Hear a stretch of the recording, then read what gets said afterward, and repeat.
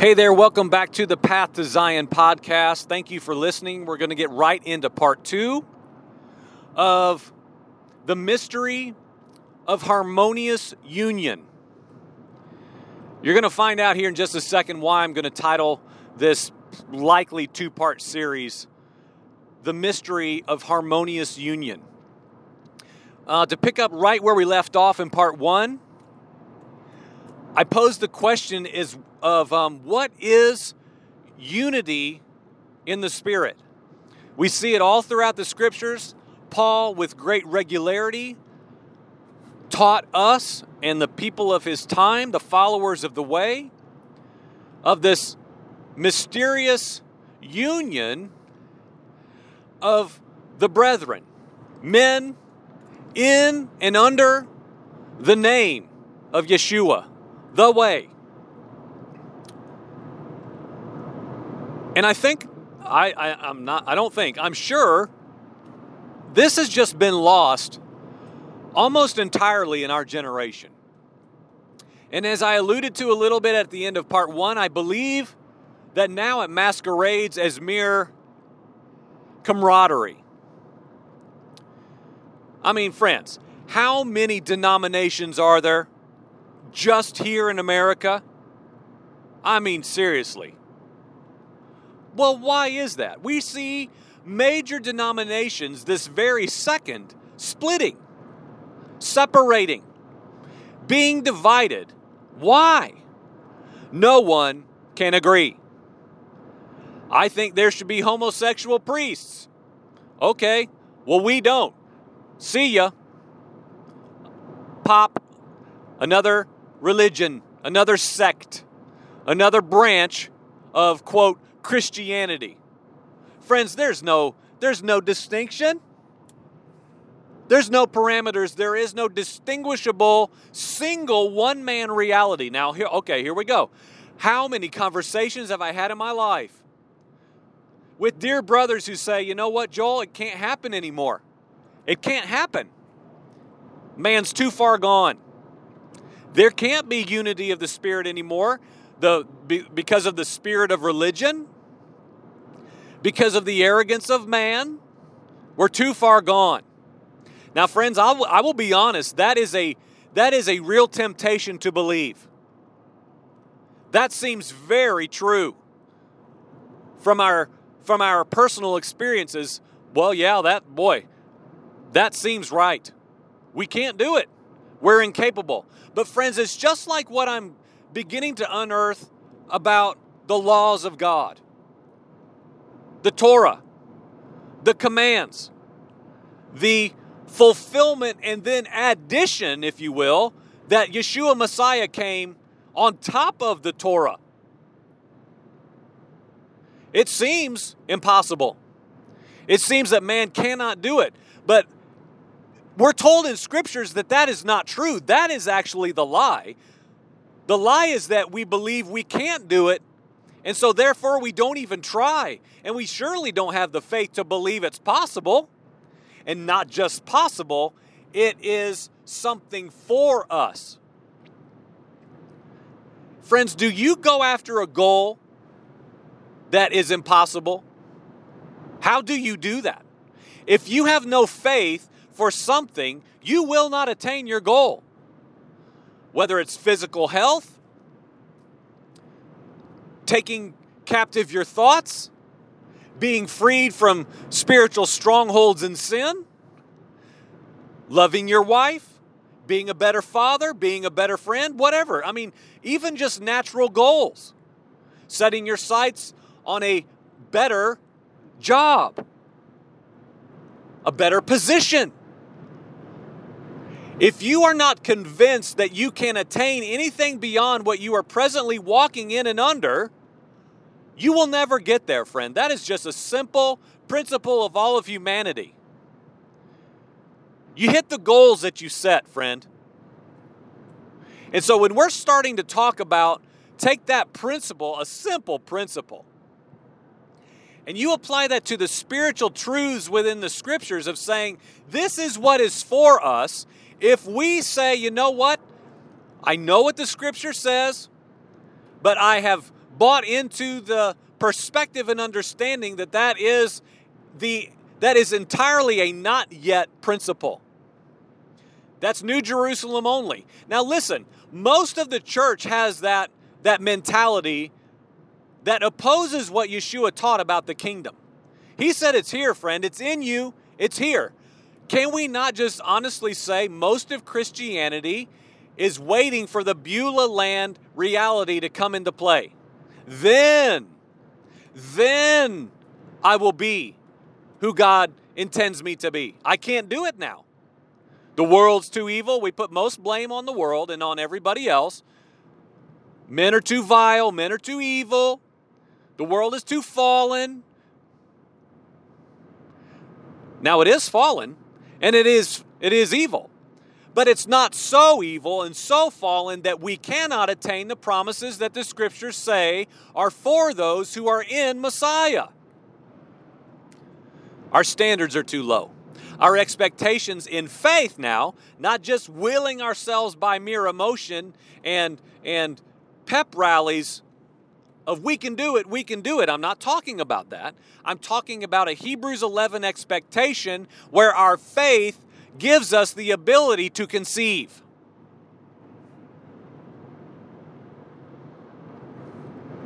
Something before us that, okay, this is a truth of God given to me, and I will align myself with it, period.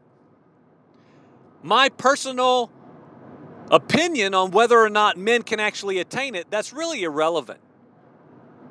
That's too limiting. It's not a faith-based living. It's not a faith man. You will not be numbered with the Hebrews 11 saints, friend, if you say, nah, too barren.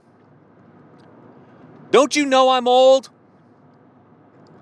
We look at conditions, we look at our own abilities, we factor in too much of our natural understanding, and therefore we are not faith-based men.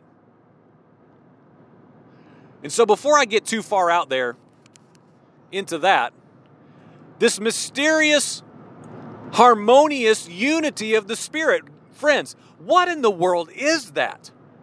Now I want to go back to where I started at the beginning of part 1 of this message, and when I was talking about how last weekend, mere days ago, I was thrust into a situation that really wrecked me. It greatly troubled me. I was in a circumstance that I had kind of wondered.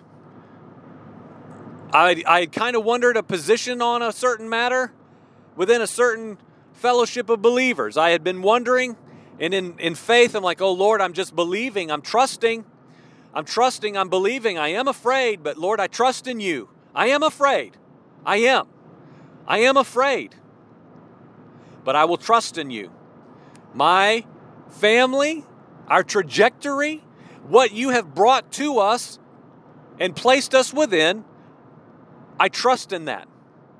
And so I will remain. Well, mere days later, boom, on the scene. Confrontation of exactly what, I will be honest, I feared. And I had been praying now only for a few days, but Lord, help me. Prepare me. Prepare me. I know my conviction. Again, as I said in part 1, to be clear, my conviction that is rooted and established in years of seeking the Lord's face on this matter. And coming to a place of personal conviction that, again, is sourced and flows out of a doctrinally, scriptural, not mere personal opinion-based approach. Stance, if you will. That, again, I will make clear, opposes my natural man propensity. It opposes what I would do in myself. When I was 18 years old, and I was not regenerated, and I wasn't born again, I wasn't born of the Spirit nor of the water, I could have responded to this circumstance in the flesh, and I would have been in direct opposition to what I now say I should respond with and out of. If that makes sense. My response now is completely different than what I would have done when I was regenerated. The scriptural doctrinal view I have now on this matter is rooted and established in something that is sourced in God that opposes my natural man propensity.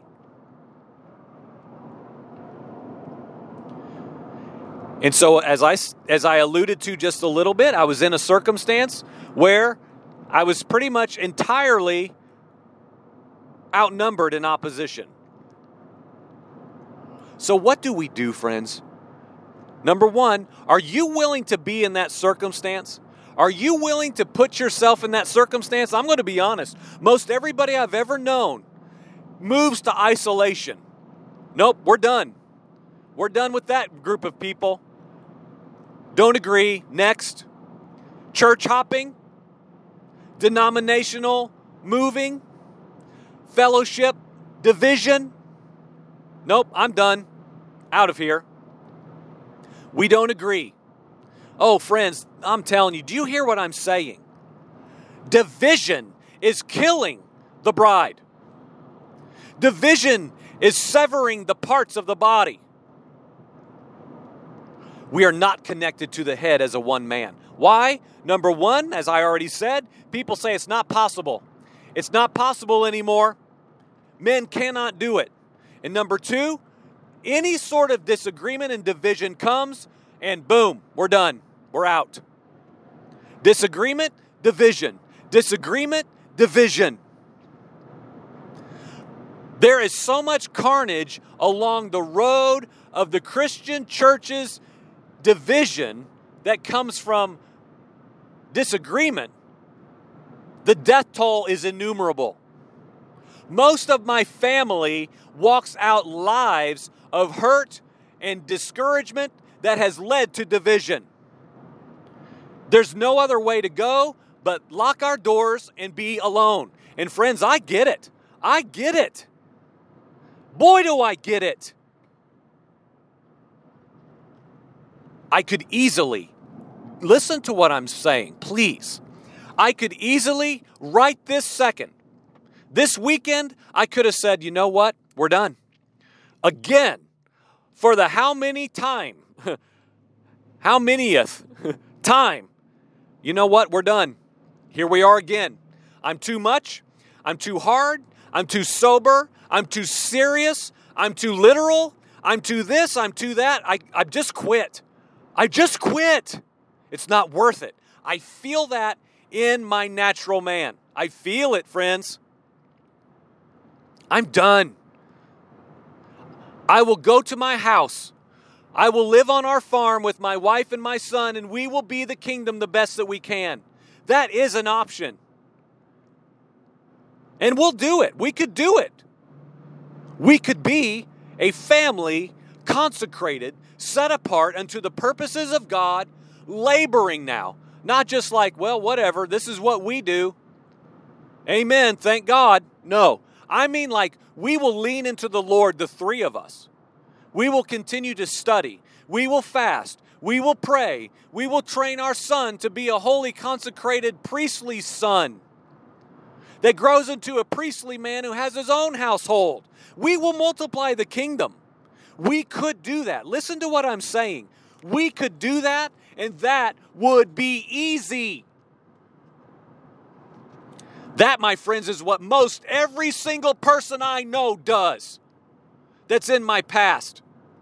Hey, we can't be with you, brother. It's me and Jesus. Me and Jesus, me and Jesus, me and Jesus. Can't do it. I cannot fellowship with you. We disagree. Friends, I'm sorry I'm worked up. I'm sorry I'm yelling. Seriously, I'm sorry. Is this mere personal conviction? Is that all it is? Do we just want to pat somebody on the back and say, it's okay, son. I used to be zealous like that. I used to be excited like you. Do you hear what I'm saying? I'm 46 years old. I'm not 18. I didn't meet Jesus last night at the tent revival. I'm just excited and want to go to the mall and tell the strangers about Jesus. Can we please appropriate honor rightly to any other man in Christ Jesus? What if this is the conviction of God on a man? I'm doing that. Okay, so let's go down that road for a mere moment. I'm doing that, right? So in this circumstance this weekend that came up, in this exact circumstance, I'm being so transparent. I'm almost being blatantly detail by detail, but I'm not going to do that because it's not necessary. Brothers looked at me in the circumstance of absolute disagreement, like I'm saying black and you're saying white now. And they looked at me, several brothers, and said, Joel, don't you dare lay down your conviction. The two leaders looked at me, and one of them called me aside later and said, Joel, don't you dare lay down your conviction, brother. If that's where the Lord's led you, then you hold on tight. Now, not hold on so tight you're not willing to change. I understood what he was saying according to the Spirit now.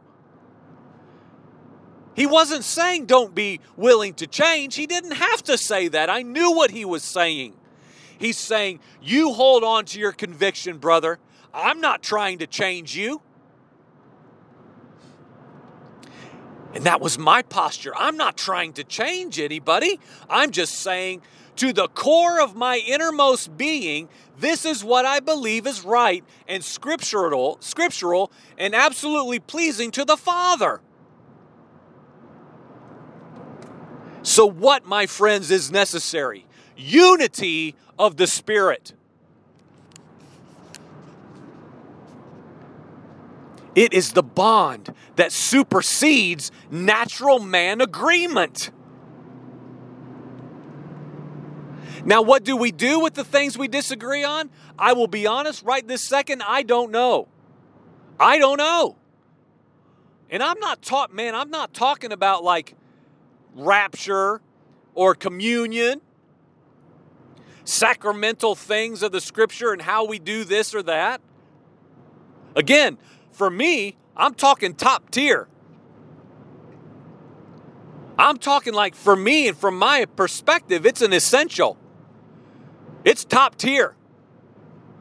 To me, it is the evidence of a Christ man. For me, when I see the attribute that I spoke out of the other day, it solidifies, stamps, boom, that is a Christ man. He does not love his life unto death. It is a solidifier, absolute sure thing for me. That man is in Jesus. He knows Yeshua. He knows the way and the path of the firstborn of many brethren. And so, yeah, it's hard for me. Hard does not even touch it. So here's the scripture that right out of that moment now, minutes after that moment, I surrendered my will to the Lord. I said, Lord, I need you. This area is a weakness for me. Be strong. Be who you are right now for me. I'm confessing my weakness. I'm weak. I'm lacking the ability and the faith and the vision to see properly right this second towards these brothers.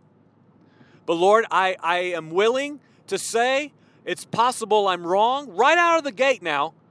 This conviction, again, this top tier conviction that goes to the guts of all that I am as a spiritual regenerated man. But Lord, I give it to you. Anything I believe, any conviction that I own, it is a gift from you, all understanding, all perception.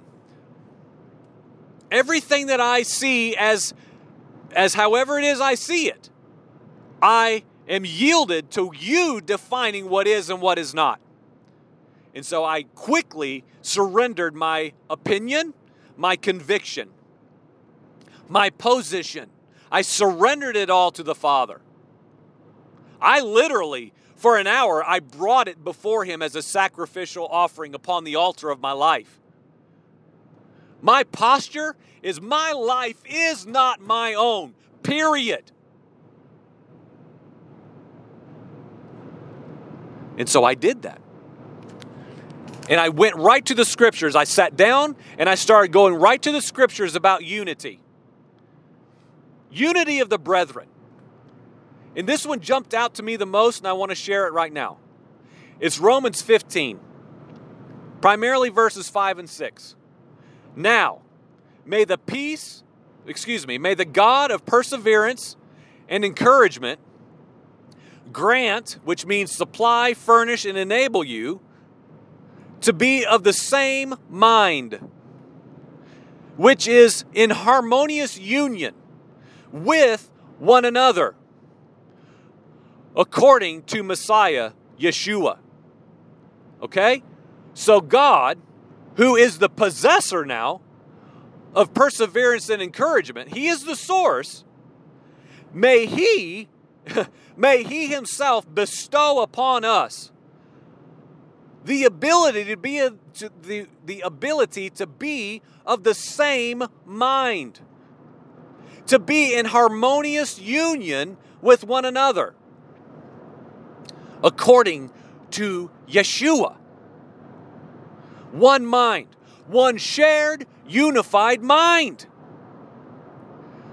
Okay, and so that's part one of that. Well, why? Why? Why do we pray that? Why do we believe that? Why would we give ourselves in faith to believing that God can and is fully able to supply us the ability to be of the same mind? Now, friends, if you don't believe that, you're already opposing Scripture. You're already set up to be in direct opposition to God's supply and sustenance to bring about this truth. You're in opposition of His will and of His way. So we have to be willing, first and foremost, to respond. The Spirit Himself can bring about unity within a brotherhood, within a body of believers. It is possible. I have to position myself in faith to believe it is possible. Not by our own endeavor, not by our own strength, and surely not by our own willing ourselves hard enough to do it. It is a gift from God who possesses all perseverance and encouragement and will supply us this same mind, harmonious union. Well, why? Verse 6 in Romans chapter 15 goes on to tell us, so that with one accord and with one voice you may glorify the God and Father of our Lord Yeshua the Messiah. Friends, we have got to get this, and we've got to get it in its fullness.